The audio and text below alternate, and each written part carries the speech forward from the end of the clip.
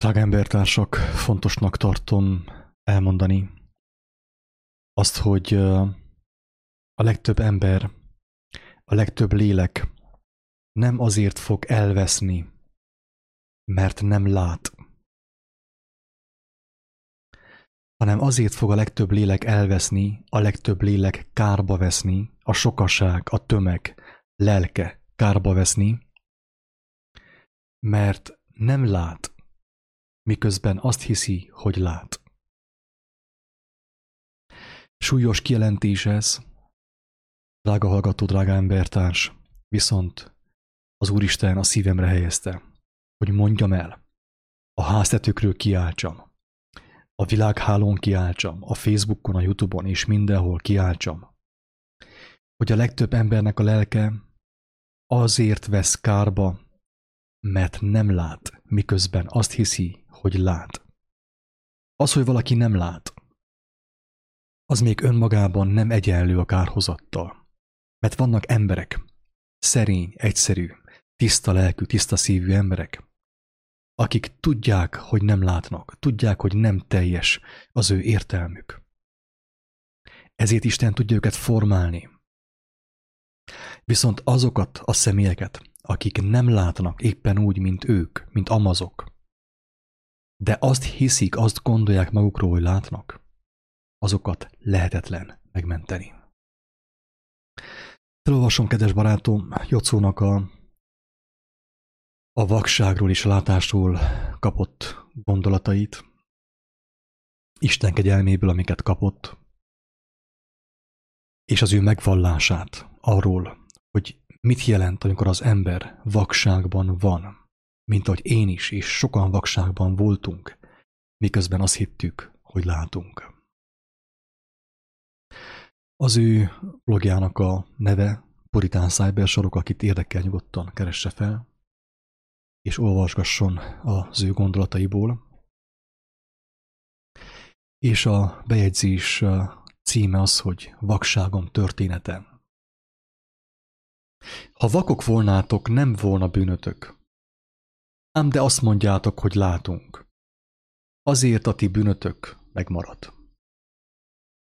Mély dicsőséges az örömhír szerint való története a vak meggyógyításának.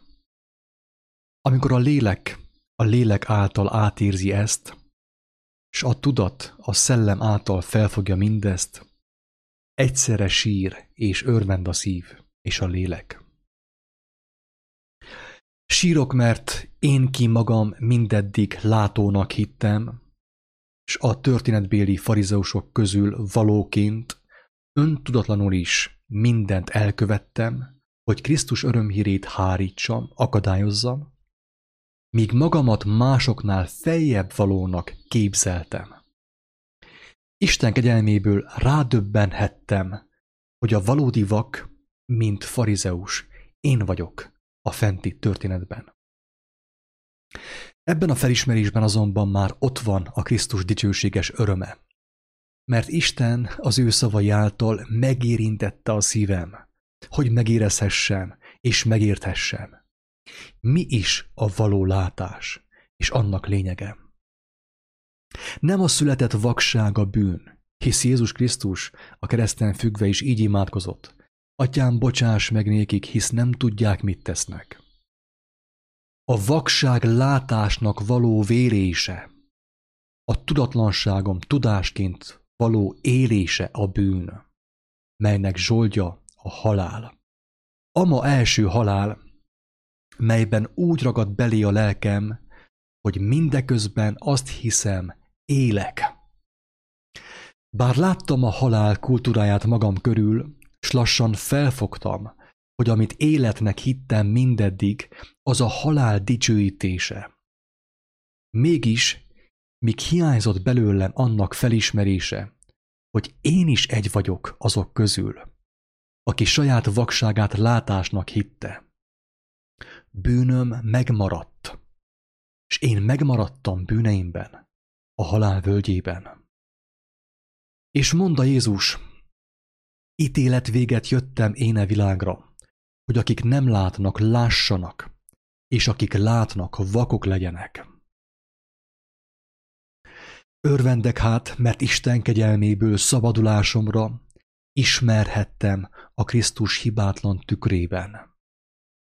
Ó, bárcsak én lehetnék ama vak a történetben, sóhajt a lélek bennem, hisz benne nyilvánvalókká lettek az Isten dolgai, hogy a valódi látás csak Jézus Krisztus gyógyító keze által lehetséges, mely a bűnöktől megtisztult lélek örökké Istenre fordított figyelmében tárulhat fel.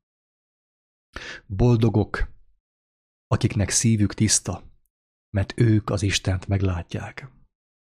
A valódi látás csak a Krisztus vére, zárójelben, szent isteni tudata által megtisztult szív által, azaz a szent lélek által lehetséges. Mindaddig vak vagyok, míg csak a test lámpását, a szememet használom arra, hogy látni próbáljam, meglátni próbáljam a világban lévő összefüggések mögötti igaz való, nyilvánvaló dolgait. A bibliai vak boldog volt, mert Krisztus érintésében végül felismerhette, hogy Jézus Krisztus az élő Isten fia. Hitt neki, hitt benne, és imádhatta őt. Isten dolga nyilvánvalóvá vált Krisztus által az ő emberi szívében, lelkében, elméjében és tudatában. De eme kegyelmi felismerésben magam is boldoggá lehettem a Jézus Krisztus szabadító kegyelmében. Mert saját vakságomra ismerve Istenhez kiálthattam. Ó, Uram, könyörgöm, nyisd meg az én szemeimet a te látásodra, a te imádásodra és a te szeretetedre. Engedd, hogy megismerhessük az igazságot, az egyetlen igaz valót, mely egyedül szabaddá tehet bennünket. János evangéliuma, 9. rész. És amint eltávozik, látta egy embert, aki születésétől fogva vakvala. És kérdezik őt a tanítványai mondván, Mester, ki vétkezett, ezé vagy ennek szülei, hogy vakon született? Fedele Jézus, sem ez nem vétkezett, sem ennek szülei, hanem hogy nyilvánvalókká legyenek benne az Isten dolgai. Nékem cselekednem kell annak dolgait, aki elküldött engem, amíg nappal van. Eljö az éjszaka, mikor senki sem munkálkodhatik. Míg e világon vagyok, e világ világossága vagyok. Ezeket mondván a földre köpe, és az ő nyálából sárt csinálom, és rákené a sarat a vak szemeire. És mondanéki, menj el, mosakodjál meg a Siloám tavában, ami azt jelenti küldött. Elméne azért, és megmosakodék, és megjöve látva. A szomszédok azért, és akik azelőtt látták azt, hogy vakvala, mondának, nem ezé az, aki itt szokott ülni és koldulni. Némelyek azt mondák, hogy ez az, mások pedig, hogy hasonlít hozzá. Ő azt mondá, hogy én vagyok az. Mondanak azért néki, mi módon nyíltak meg a te szemeid? Felele az és monda, egy ember, akit Jézusnak mondanak, sarat készíte és rákeni a szemeimre, és mondanékem, menj el a Siloám tavára, és mosódjál meg. Miután pedig elmenék és megmosakodám, megjöve látásom. Mondanak azért néki, hol van az? Monda, nem tudom. Vivék őt, aki előbb még vak volt, a farizeusokhoz. Mikor pedig Jézus a sarat csinálá, és felnyitá ennek szemeit, szombat vala. Szintén a farizeusok is megkérdezik azért őt, mi módon jött meg a látása.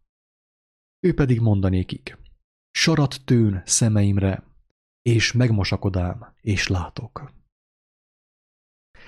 Mondanak azért némelyek a farizeusok közül, ez az ember nincsen Istentől, mert nem tartja meg a szombatot. Mások mondának, Mi módon tehet bűnös ember ilyen jeleket? És hasonlás lőn közöttük. Újra mondának a vaknak, te mit szólsz ő róla, hogy megnyitá a szemeidet? Ő pedig mondta, hogy próféta. Nem hívék azért a zsidók róla, hogy vakvala és megjöve a látása, míg nem előhívák annak szüleit, akinek megjöve a látása. És megkérdezik azokat mondván, ez a ti fiatok, akiről azt mondjátok, hogy vakon született? Mi módon láthat most? Felelének nékik annak szülei, és mondának, tudjuk, hogy ez a mi fiunk, és hogy vakon született. De mi módon lát most, nem tudjuk. Vagy kinyitotta meg a szemeit, mi nem tudjuk. Elég idős már ő, őt kérdezzétek, ő beszéljen magáról. Ezeket mondának annak szülei, mivel hogy félnek vala a zsidóktól. Mert megegyeztek már a zsidók, hogy ha valaki Krisztusnak vallja őt, rekesztessék ki a gyülekezetből. Ezért mondák annak szülei, hogy elég idős, őt kérdezzétek.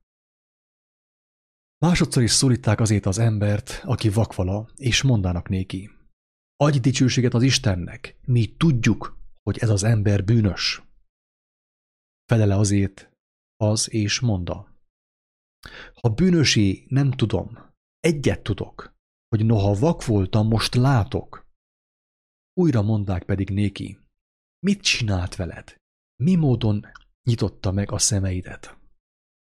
Felele nékik, már mondám néktek, és nem hallátok, miért akarjátok újra hallani?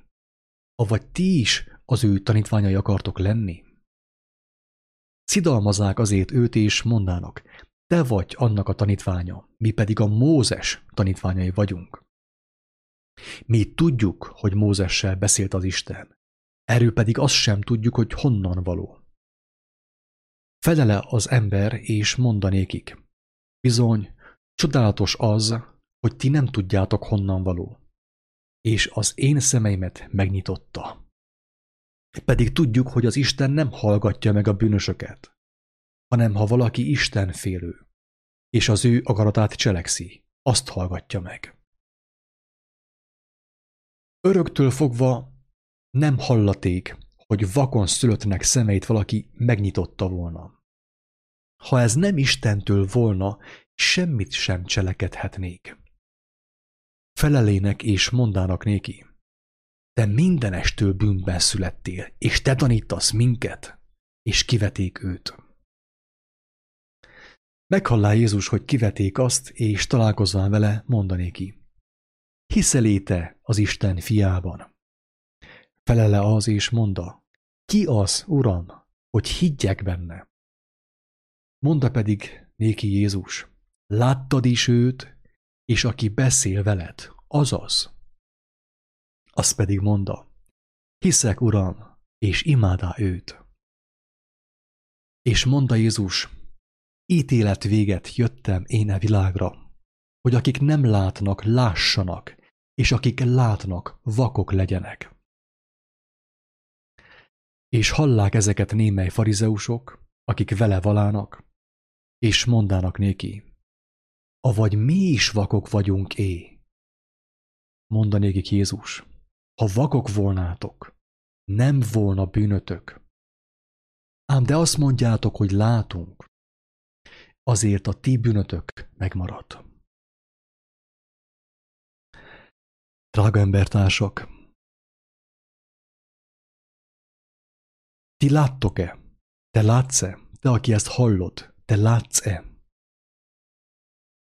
Hogyha úgy véled, hogy látsz, akkor miből gondolod, hogy látsz? Ki mondta neked azt, hogy látsz? Hisz láthatod, hogy mindenki, a legtöbb ember azt gondolja, hogy lát. Látja az igazságot, és mégis tévelyek, mégis betegségben van, mégis békétlenségben van, és mégis gonoszságot cselekszik. A látás, mint láthattad, ajándék Istentől. És mint a videó elején szóltam a lélek által, a legtöbb embernek nem az a legfőbb problémája, hogy nem lát. Hisz ez a vak ember is, ugye ő sem látott, fizikailag nem látta a világot. A legfőbb probléma, kedves hallgatók, az, hogy nem látunk, miközben azt gondoljuk, hogy látunk. És mindenki ebben a tévegésben van, amíg alázattal, szelíden, mint gyermek, nem kér látást a mindenható Istentől, az ég és a föld teremtőjétől, attól, aki által ő kijelentette a látásnak a tudományát, Jézus Krisztustól. Ingyen kaptátok, ingyen adjátok. Isten áldjon, sziasztok!